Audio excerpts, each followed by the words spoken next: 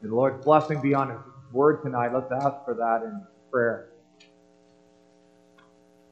Our Heavenly Father, we do pray that for Jesus' sake, your word may be a blessing to us, so that for Jesus' sake, we would respond as we should in this place and wherever we go, and however long you have for us on this earth and for eternity. We pray that the gospel may be a joyful sound to us, and that we would respond in kind. And your Spirit be so at work in us, Lord, and that whatever is said and however we respond may be turning our attention where it should be, away from ourselves and to the glory of your name. We'd ask that you hear us in Christ's name. Amen. We're going to read another portion out of Genesis today and this evening, and we're looking at Genesis 21.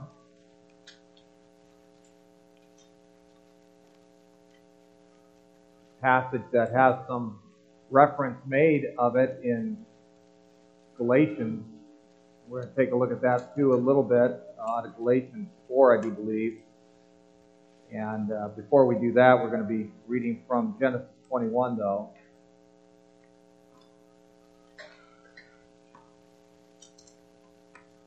A couple of verses out of Galatians 4, but we read from primarily from Genesis 21. Let's look at that passage right now.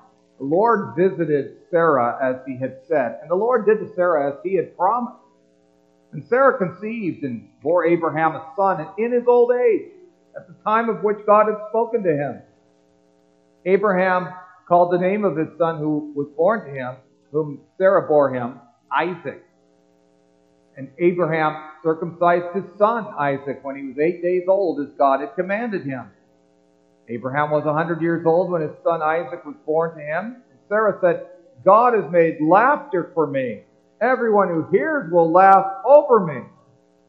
And she said, who would have said to Abraham that Sarah would nurse children? Yet I have borne him a son in his old age. And the child grew and was weaned, and Abraham made a great feast on the day that Isaac was weaned. But Sarah saw the son of Hagar, the Egyptian, whom she had borne to Abraham, laughing. So she said to Abraham, cast out this slave woman with her son, for the son of the slave woman shall not be heir with my son Isaac. And the thing was very displeasing to Abraham on account of his son. But God said to Abraham, be not displeased because of the boy and because of your slave woman. Whatever Sarah says to you, do as she tells you, for through Isaac shall your offspring be named. I will make a nation of the son of the slave woman also, because he is your offspring. So Abraham rose early in the morning and took bread and a skin of water and gave it to Hagar, putting it on her shoulder along with the child, and sent her away. And she departed and wandered in the wilderness of Beersheba. When the water in the skin was gone, she put the child under one of the bushes, and she went and sat down opposite him a good way off, about the distance of a bow shot, for she said, let me not look on the death of the child. And as she sat opposite him, she lifted up her voice and wept. God heard the voice of the boy, and the angel called to Hagar from heaven and said to her, what troubles you, Hagar? Fear not, for God has heard the voice of the boy where he is. Up, lift up the boy, and hold him fast with your hand, for I will make him into a great nation. Then God opened her eyes, and she saw a well of water, and she went and filled the skin with water and gave the boy a drink. And God was with the boy, and he grew up. He lived in the wilderness and became an expert with the bow. He lived in the wilderness of Paran, and his mother took a wife for him from the land of Egypt. At that time, Abimelech and Phicol, the commander of his army, said to Abraham, God is with you in all that you do. Now therefore, swear to me, here by God, that you will not deal falsely with me, or with my descendants, or with my posterity, but as I have dealt kindly with you, so you will deal with me, and with the land where you have sojourned. And Abraham said, I will swear. When Abraham reproved Abimelech about a well of water that Abimelech's servants had seized, Abimelech said, I do not know who has done this thing. You did not tell me, and I have not heard of it until today. So Abraham took sheep and oxen and gave them to Abimelech, and the two men made a covenant. Abraham set 7 ewe lambs of the flock apart, and Abimelech said to Abraham, what is the meaning of these 7 ewe lambs that you have set apart? He said, these 7 ewe lambs you will take from my hand, that this may be witness for me, that I dug this well. Therefore that place was called Beersheba, because there both of them swore an oath. So they made a covenant at Beersheba. Then Abimelech and Phicol, the commander of his army, rose up and returned to the land of the Philistines. Abraham planted a tamarisk tree in Beersheba and called there on the name of the Lord, the everlasting God. Abraham sojourned many days in the land of the Philistines. Just a couple of verses out of Galatians 4, just so that we've got this reference because they come up in the sermon. And it's verses 28 through 31 in Galatians 4. It says, now you brothers, like Isaac, are children of promise. Just as at that time he who was born according to the flesh persecuted him who was born according to the Spirit, so also it is now. But what does the Scripture say? Cast out the slave woman and her son, for the son of the slave woman shall not inherit with the son of the free woman. So brothers, we are not children of the slave, but of the free woman. We do thank the Lord for His Word again this evening. Congregation of our Lord Jesus Christ, our children know what it's like to have to wait for something to come. And maybe, I guess we all have a sense of calling about being patient about things, but children seem to especially sense that.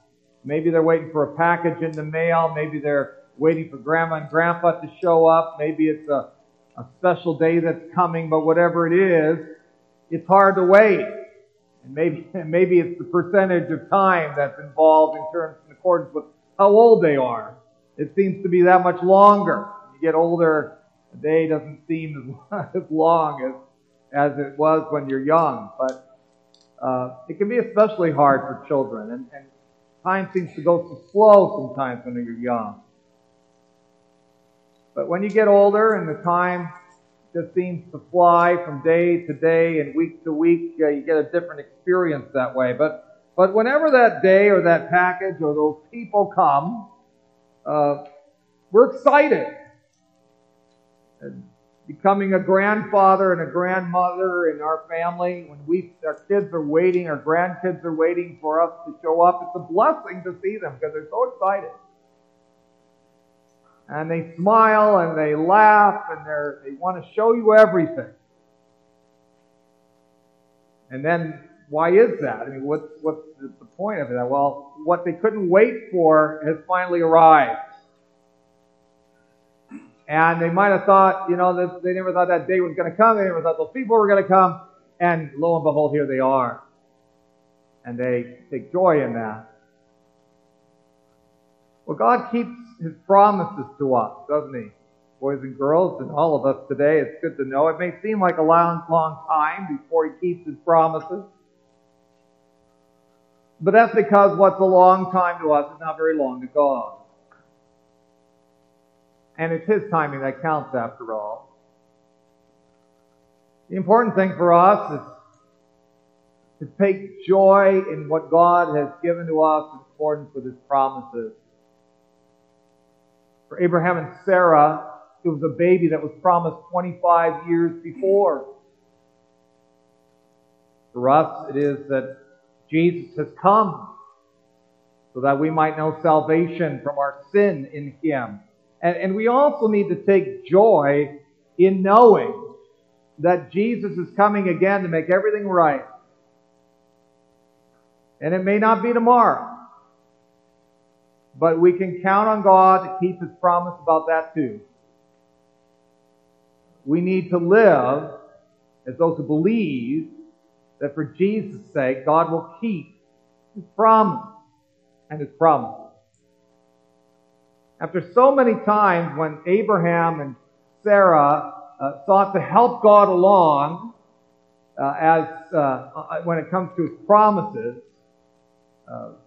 as they sought to help God along so that his promises could be protected and kept, Abraham and Sarah, in the birth of their son Isaac, come to realize that God didn't need that help.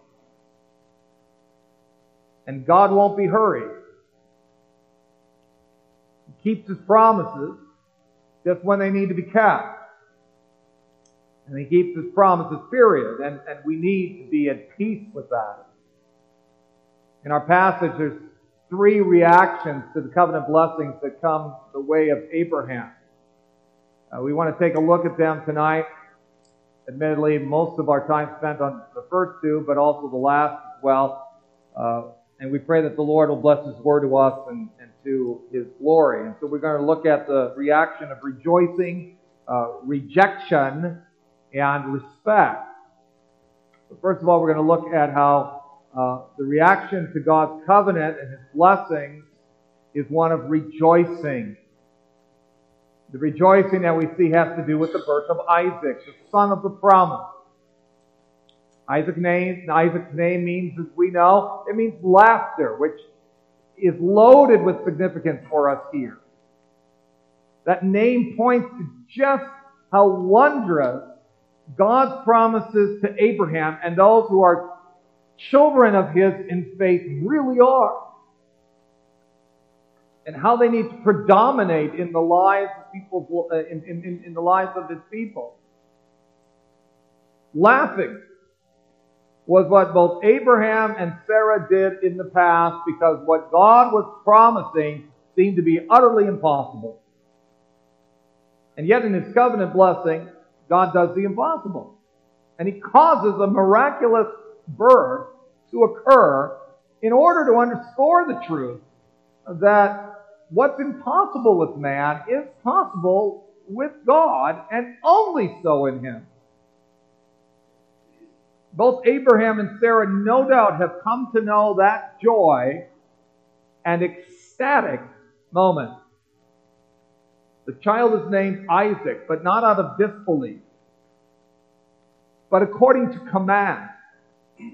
But also because it causes joyful amazement to those who see what God is able to do like no other. It is marvelous in our eyes. We cannot help but laugh. We cannot help but rejoice. After all, this is a 25-year wait that Abraham and Sarah underwent. It seemed like what God had promised was never going to happen. And the way that Abraham and Sarah lived at times, you would have thought that they didn't think so either.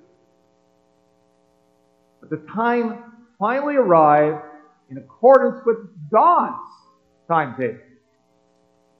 Not the timetable of those to whom he made his promise.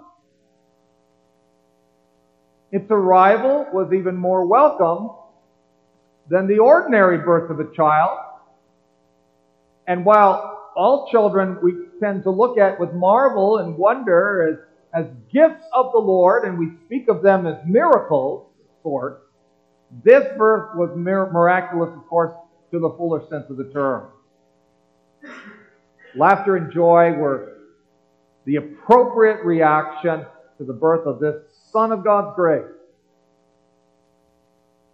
Abraham and Sarah take joy in the coming of God's promised birth. It was a long time in coming, and it was a child of miraculous proportions. But then what about us? What joy do we know of God's kept promises?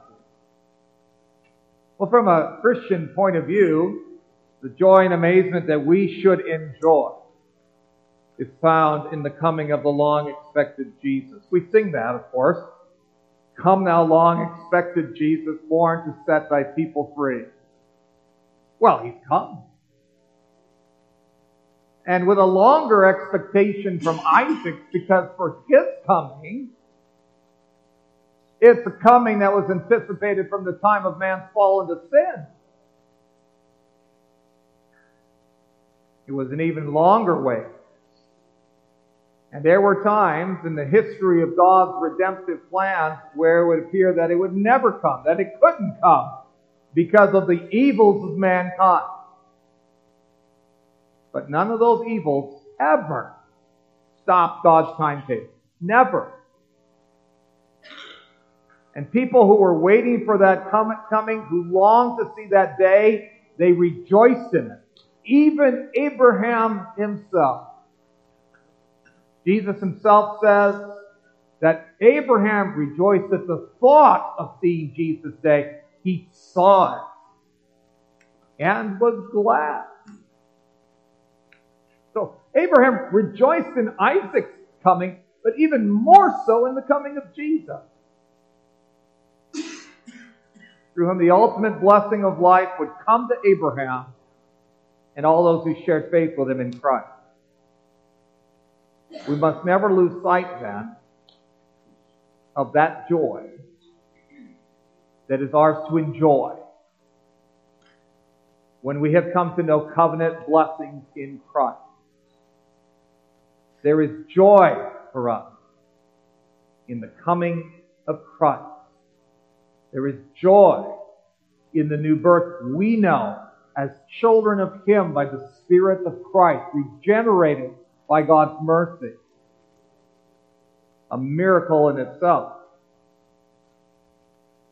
And we know there's heartache and there's sadness in the world. We don't ever want to gloss that over.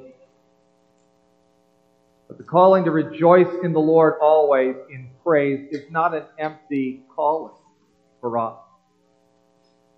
Because when we're in the Lord, there's reason for thanks always and peace of mind. Isaac's name means laughter. For all those who rejoice in the covenant blessings of God in Christ have reason to laugh. They have reason to rejoice in the Lord in praise and to take joy, to take delight in serving this God. And it'll be a joy that'll be made complete in the final coming of Christ on the clouds of glory. And it seems sometimes like a long time coming. It seems like that coming's going to be a while before it comes. And it may seem sometimes like it'll never come at all. But we're called to yearn for its coming. And how do we do that? Well, we do that by taking delight, right, in obeying the Lord and keeping our hope in the Lord.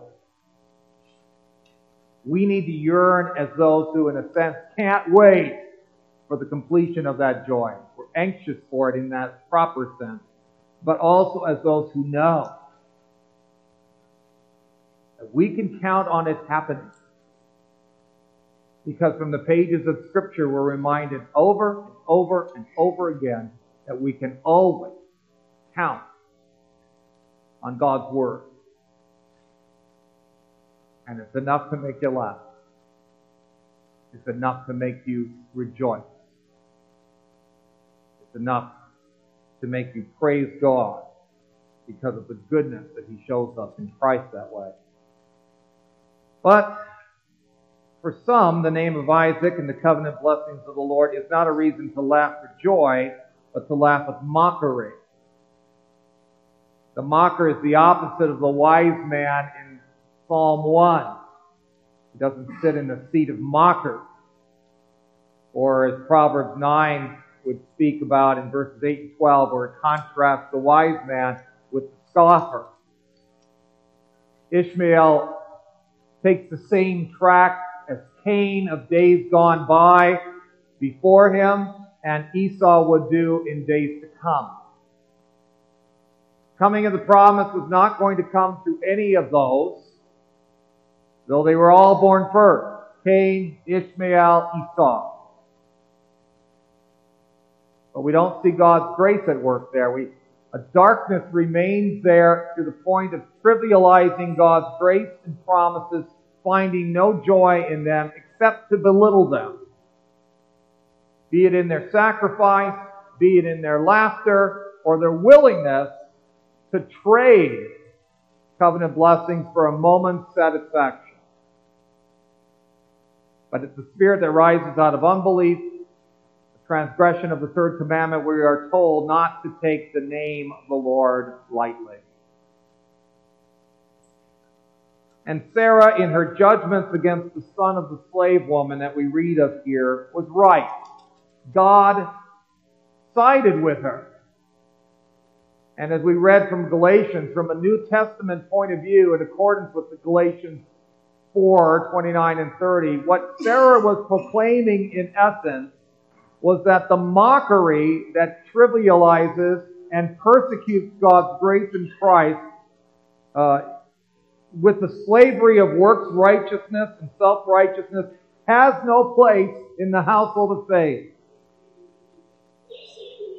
It was going on then, and it's going on now, says the Apostle Paul. That trivialization, that persecution of God's grace, that lightheartedness that mocks God's powerful, redeeming, gracious purposes by way of His covenant.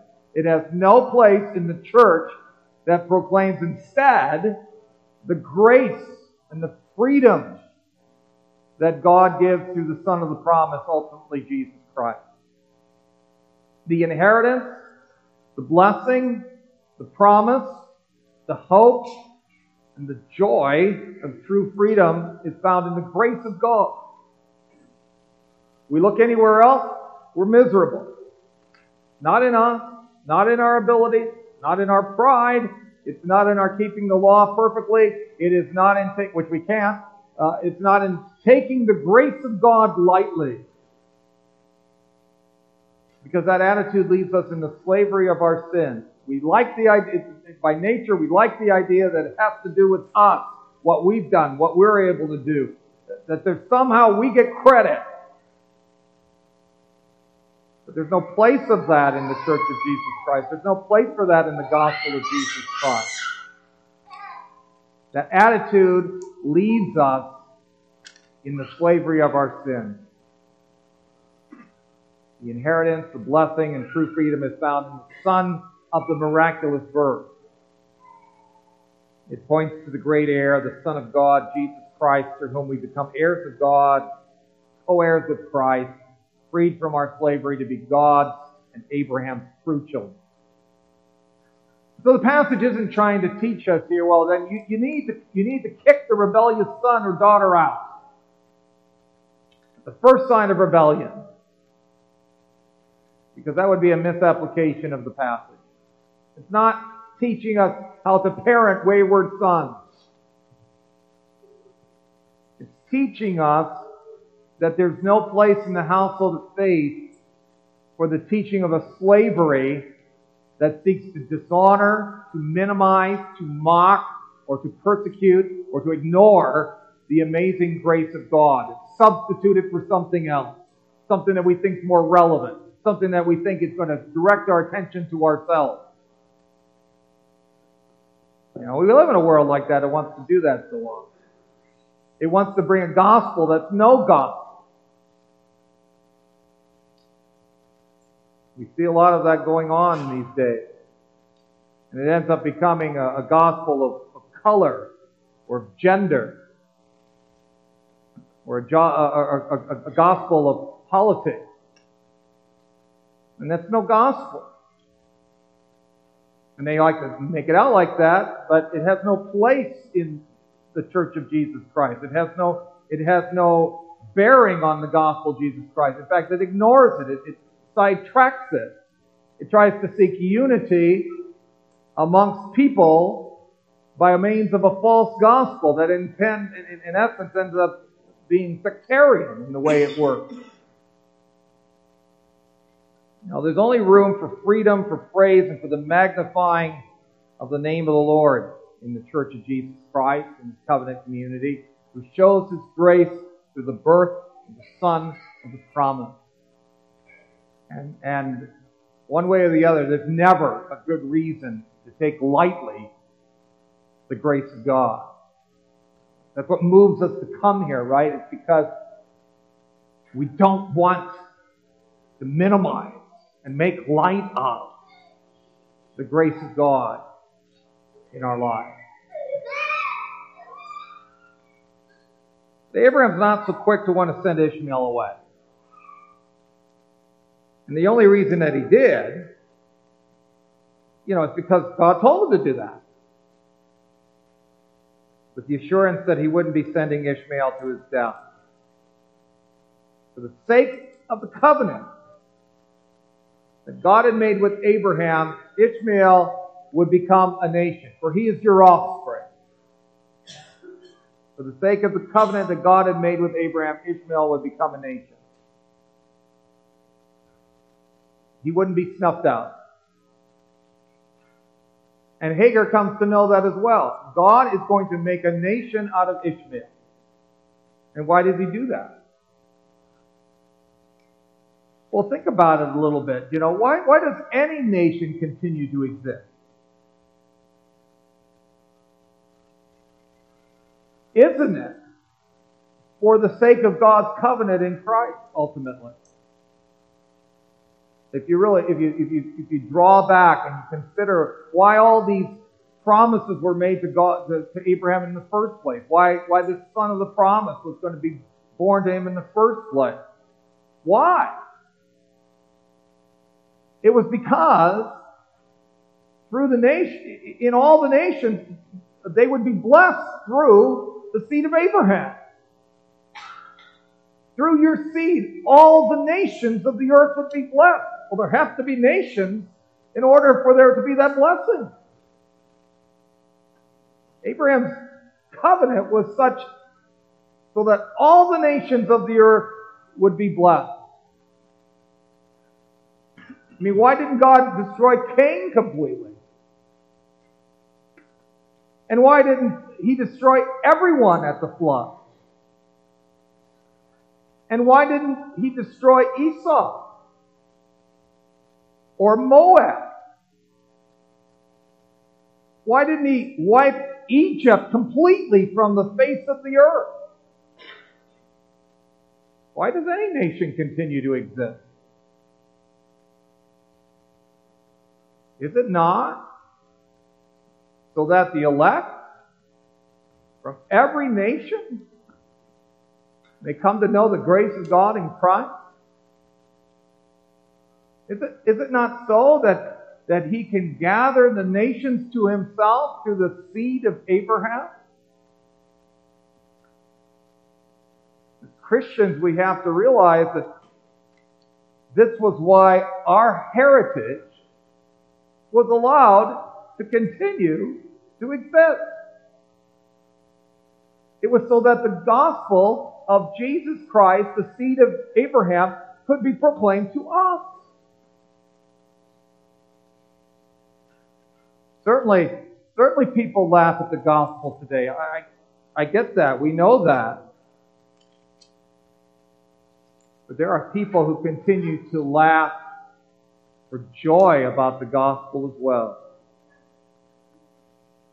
Because the joy of God's covenant continues to be proclaimed to the nations. And there are people in those nations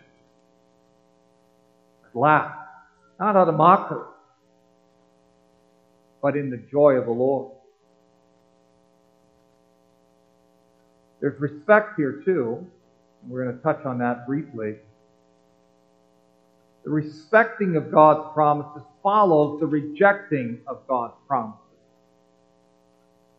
And there are some parallels between what was just written about Ishmael and what's written here about Abimelech.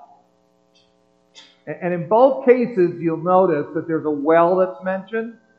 And in both cases, we read about God's presence. That God would be with Ishmael to an extent. And we hear Abimelech declaring that about Abraham as he's considering how God has treated him. He says almost from the outset, God is with you in all that you do. So there are some ties between what was written about Ishmael and what's written about Abimelech that way. But while Ishmael is preserved for the sake of Abraham, it would appear that Abimelech, who's recognizing the divine blessing in Abraham, is also seeking preservation. He's making peace with Abraham, the one who has known the covenant blessing of God. Swear to me here by God that you will not deal falsely with me or with my descendants or with my posterity, but as I've dealt kindly with you, so you will deal with me, with the land, and with the land where you have sojourned. And Abraham said, I will swear. Ishmael had trivialized God's blessing. But perhaps the fact that the peace Abimelech had made with Abraham, maybe it's a hint of things to come. That nations would come to find peace with the seed of Abraham, Jesus Christ. Because people come to see that God is in the midst of His church, in the midst of His people. And surely that is something that unbelievers came to realize in faith when they came to worship services in the New Testament. As people hear the Word of God, the Word of the Lord, they come to say, says the Apostle Paul in 1 Corinthians 14, surely God is in this place. And in hearing the Word, they come to peace with the covenant God of Abraham, who worships the God who keeps and proclaims His Word in Jesus Christ. It's a worship that we must never neglect when we've known God's grace in Christ. Because one of the reasons we come is that, when we have unbelievers in our midst, and we are in the midst, and they see our joy in the Lord as we worship. Because it's not always about us, is it? Right? We don't always see that when we're worshiping or called to worship. That part of why we're called to worship is in part, certainly for the edification of others who are with us in the Lord, but for others who look around and say, these people come and take joy in the Lord. They take joy in His Word. God is truly in this place, and I want to be part of this too. And so it's a worship that we must never neglect, for a lot of reasons, but certainly that one too. The opportunity that in our praise of God, people around us might look and say, they take this seriously. They don't take this lightly. They rejoice in what God's grace has done for them. And they want others to know about that too.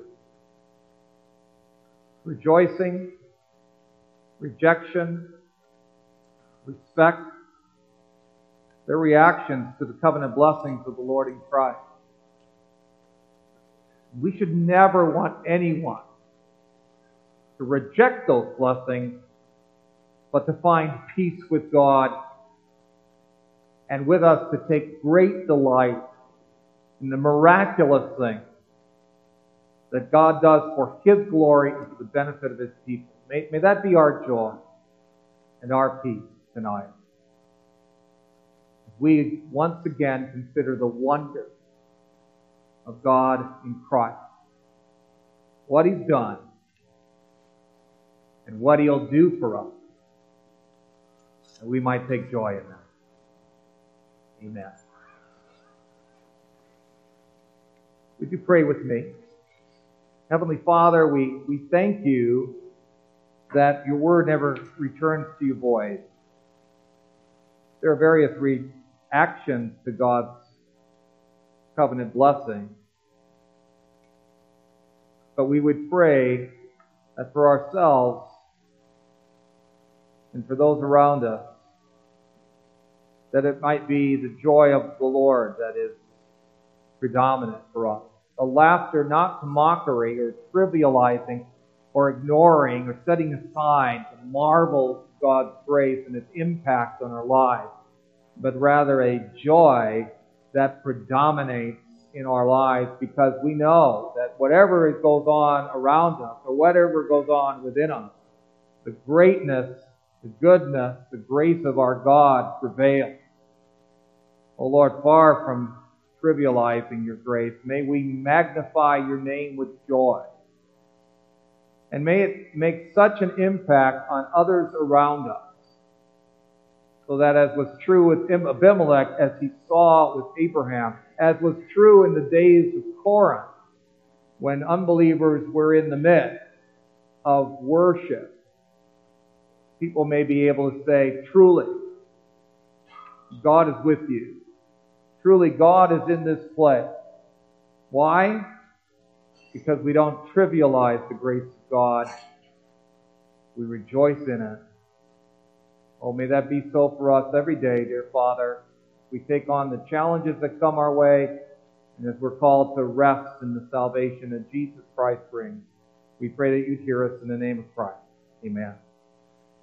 We're going to sing number 170.